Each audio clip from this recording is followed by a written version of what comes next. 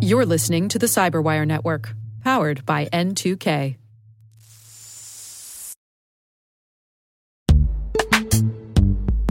And now a word from our sponsor, Netskope.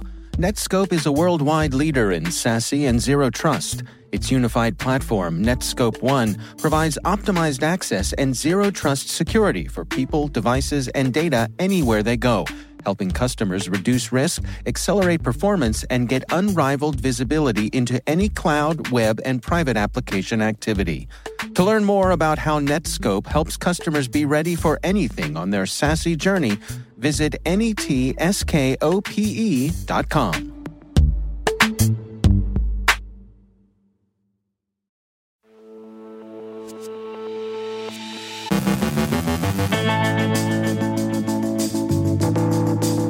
Back to school time for everyone, or it would be if it weren't for all that ransomware. The sad criminal underworld stealing from online gamers. Notes on Patch Tuesday. Joe Kerrigan considers digital comfort zones. Our guest is Sandra Wheatley from Fortinet with key findings from their new report on the cybersecurity skills shortage. And some thoughts on election security and disinformation from the U.S. Cybersecurity and Infrastructure Security Agency.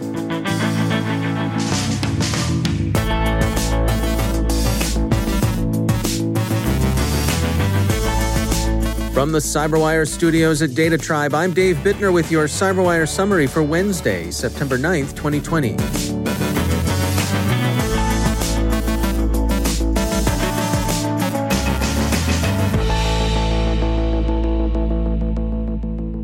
A number of U.S. school districts already stressed by the unfamiliarity of distance learning systems whose use the COVID-19 pandemic has imposed on them are recovering from a range of cyber attacks. A few, like the distributed denial of service attack the Miami-Dade Public Schools sustained last week, were essentially cyber-enabled truancy. So easy a teenager could do it, WPLG sniffed haughtily. A lot of teenagers, we should note, have experience with booters, some of it gained in their play of online games.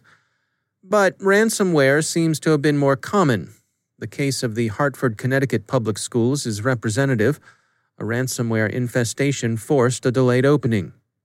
Schools in Toledo, Ohio, and Clark County, Nevada, were among the larger systems similarly affected.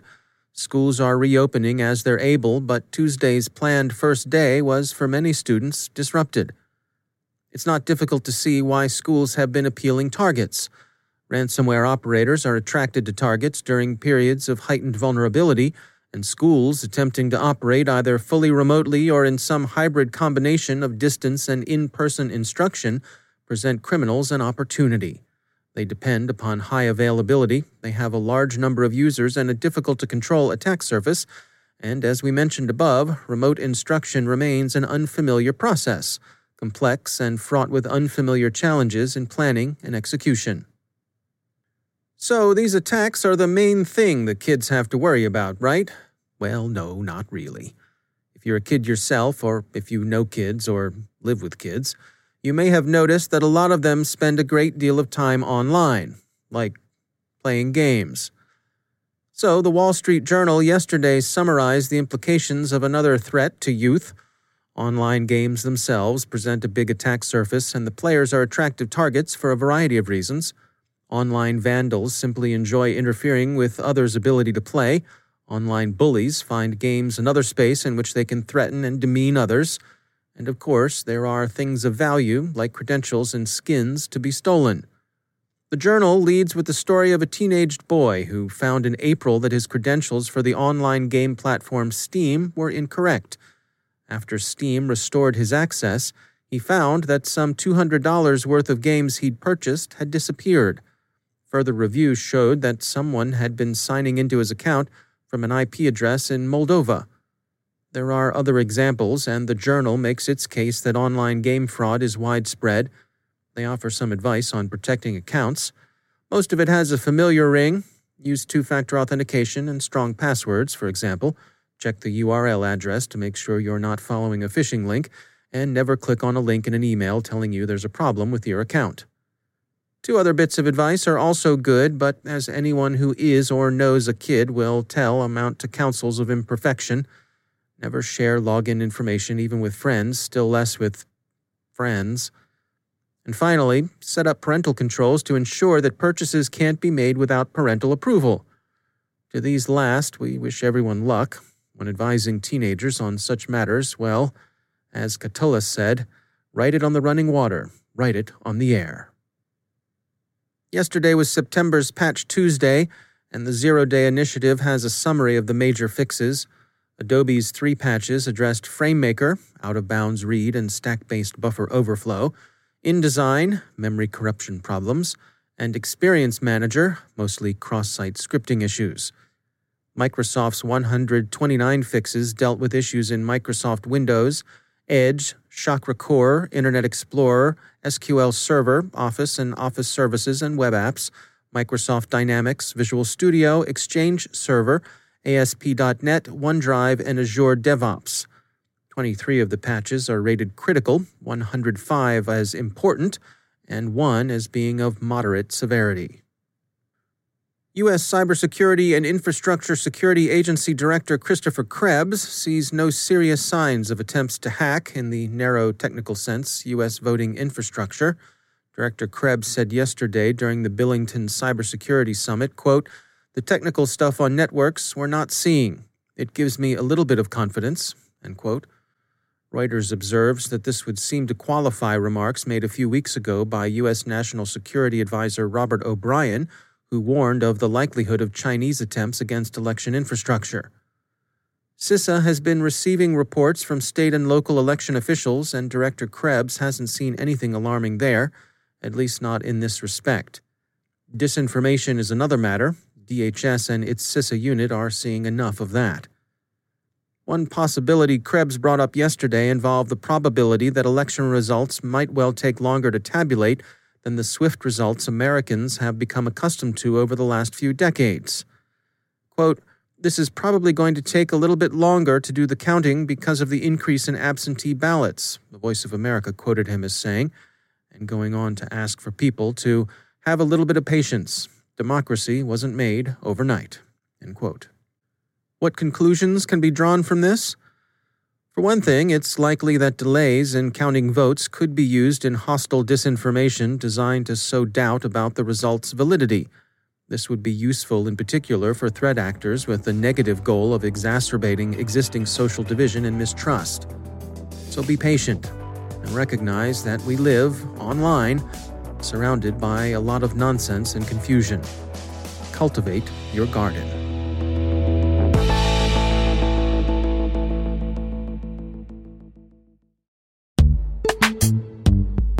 Every day, your IAM tech debt grows. Your multi-generational services struggle to work together.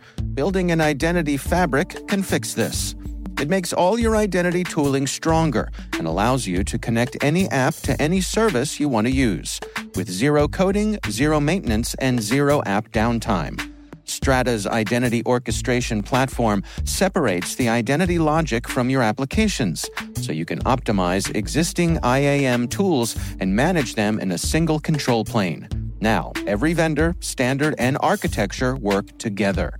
In short, building your identity fabric means you can secure your non-standard apps, keep your complex access policies, retire outdated IDPs, and modernize in record time. So build your fabric with Strata Identity and get rid of tech debt for good. Visit strata.io/cyberwire, share your identity priorities, and receive a pair of AirPods Pro. Offer valid for organizations over 5,000 employees. Connect today at strata.io/cyberwire.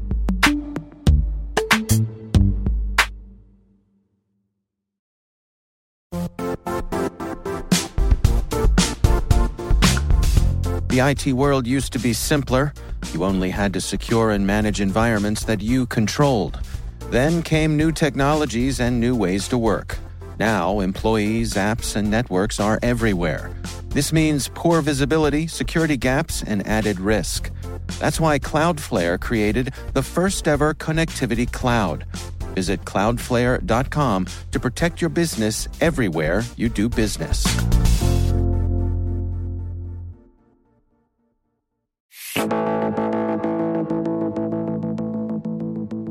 Depending on who you ask, the cybersecurity skills shortage, that is, the shortage of qualified workers to fill open positions, sits somewhere between the most serious issue facing the security industry today and an overhyped illusion that doesn't match the reality on the ground. Sandra Wheatley is from Fortinet, and she joins us with key findings from their new report on the cybersecurity skills shortage. I believe the skills shortage is one of the biggest challenges that security organizations are dealing with. In fact, from the survey, we found that 68% of respondents reported that their companies are struggling to recruit, hire, and retain talent. And in fact, I was talking to a CISA recently, and he was telling the story of how, one of his top people had been hired and had a 100% increase in pay. So it's a constant challenge. And we believe that you would need over 4 million professionals just to close the skills gap alone. One of the things that your research points out here that caught my eye was the role that veterans could play in closing this skill gap, the important role that they could have. Yes, we started our veterans program about 2 years ago, and it's been hugely successful. It turns out that veterans have a lot of the skill sets that cybersecurity requires. And if you think about it, cybersecurity started in the armed forces and defense, and that's where it really sprung up. And a lot of those skills map to cybersecurity very well. And so our cybersecurity program, not only does it provide our training, but we also do job skills training, mentoring, interviewing skills, resume building. And so far, we've trained 400 veterans in the last 2 years. 200 of those veterans have been hired into technology, because what we do is not only once they receive their certifications, we also try to map those to jobs that our channel partners have and really just complete that whole loop. Is there a sense that we're gaining ground on this? Do you think there's hope that we could actually close this gap?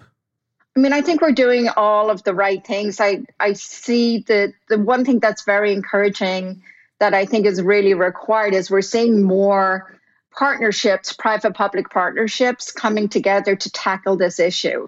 Of all of the initiatives, this one definitely has probably the most support. So I think this is what is required to really improve the situation. I mean, the other area I think we need to tap into is getting more females into the industry. Only 14% of the workforce is female. And I came into cybersecurity 4 years ago, and of all of the IT industries I've worked in, it's the most thrilling and dynamic and interesting industry. So I think there's a lot of opportunities for women to come into the industry, but it does mean breaking some of the stereotypes and really marketing cybersecurity and educating females much earlier and really focusing on how you market to them. That's Sandra Wheatley from Fortinet.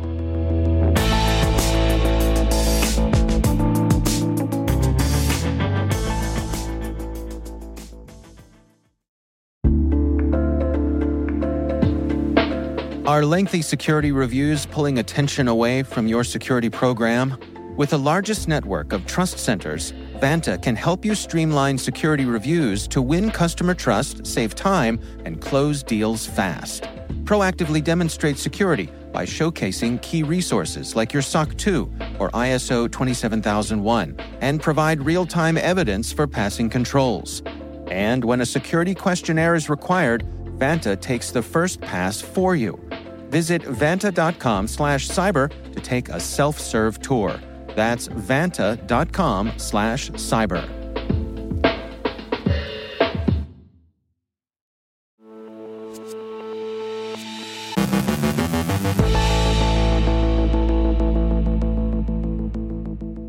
And joining me once again is Joe Kerrigan. He's from the Johns Hopkins University Information Security Institute, also my co-host over on the Hacking Humans podcast. Hello, Joe. Hi, Dave.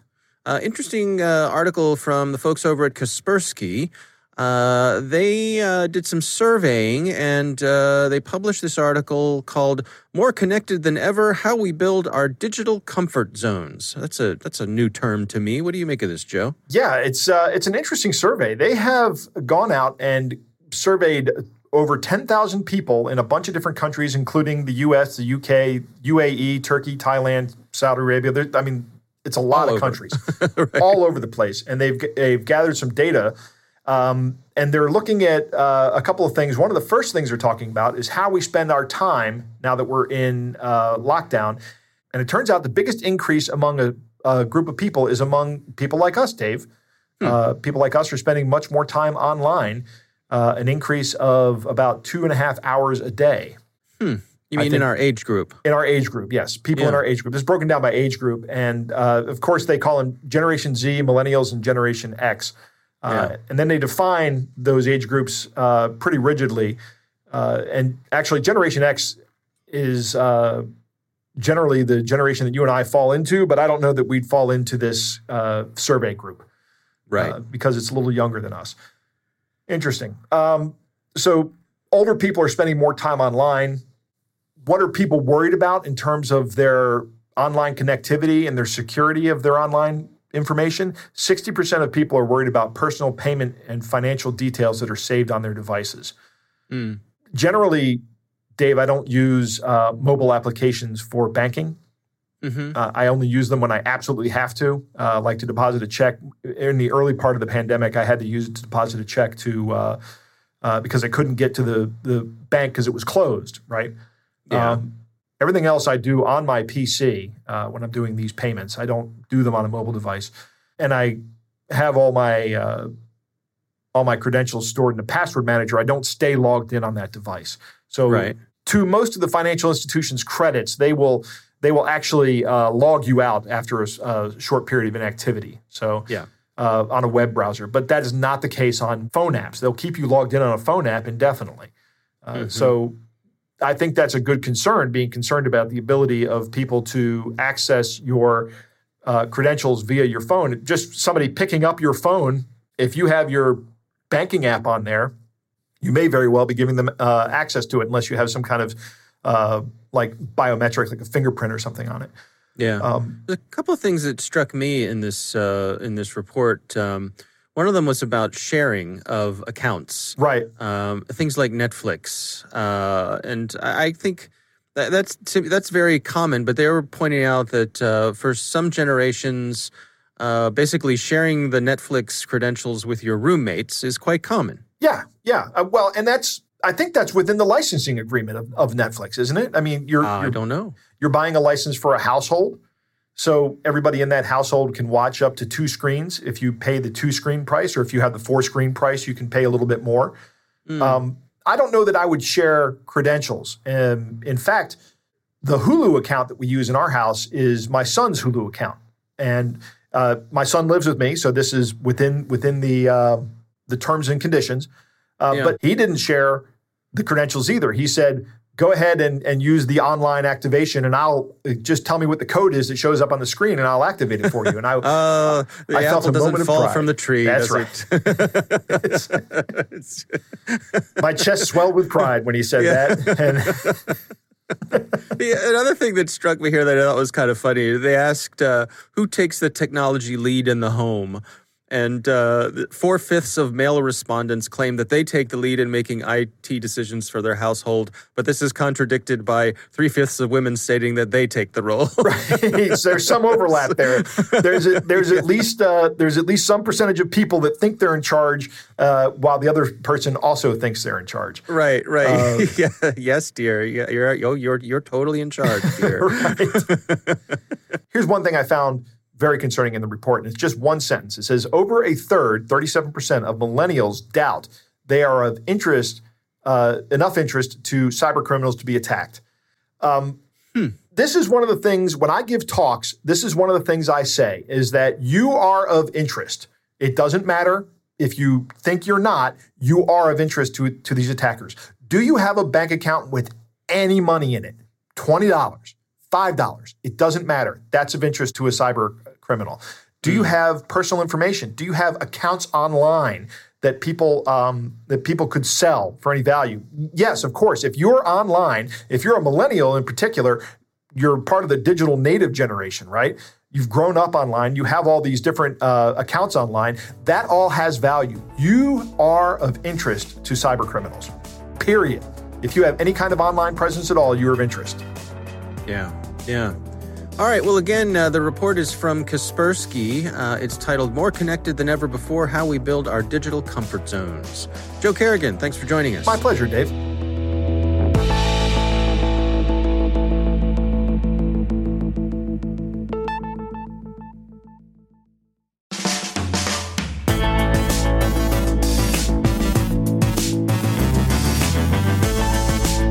And that's the Cyberwire. For links to all of today's stories, check out our daily briefing at thecyberwire.com. And for professionals and cybersecurity leaders who want to stay abreast of this rapidly evolving field, sign up for Cyberwire Pro. It'll save you time, keep you informed, and it's free of dyes and fragrances.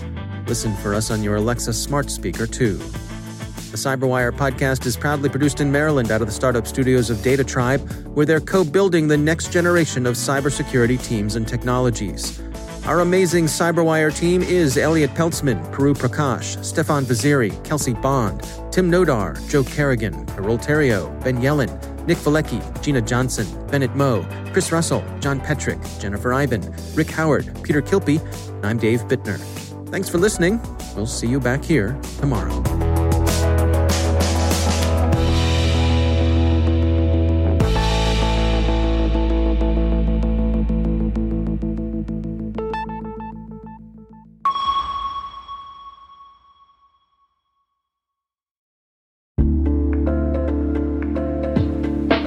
Hi, everybody. It's Maria Varmazes here, your host over at T-Minus Space Daily, and sometimes a guest on Hacking Humans, too. We here at N2K Cyberwire work hard to bring you concise, intelligence-driven news and commentary, and we'd like to know how we're doing.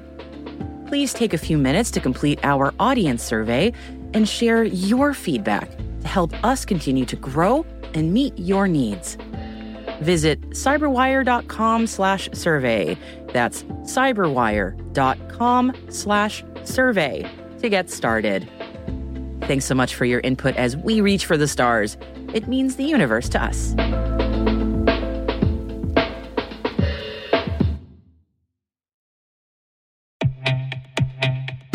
And now a word from our sponsor, SpyCloud, the leader in operationalizing cybercrime analytics. Traditional threat intelligence is a thing of the past. Cyber criminals are stealing vast amounts of credentials, session cookies, and financial data every day, and it's hard to keep up. SpyCloud is the trusted partner businesses turn to fully understand their darknet exposure risk and neutralize threats before it's too late. SpyCloud alerts your organization as soon as an employee or customer's data appears on the dark net, so you can act faster than bad actors to prevent cyber attacks like ransomware, session hijacking, account takeover, and online fraud. With insights from the industry's largest repository of recaptured data, protect the digital identities and systems most important to your business. Get your free corporate darknet exposure report at spycloud.com/cyberwire and see what information criminals have in their hands today. That's spycloud.com/cyberwire.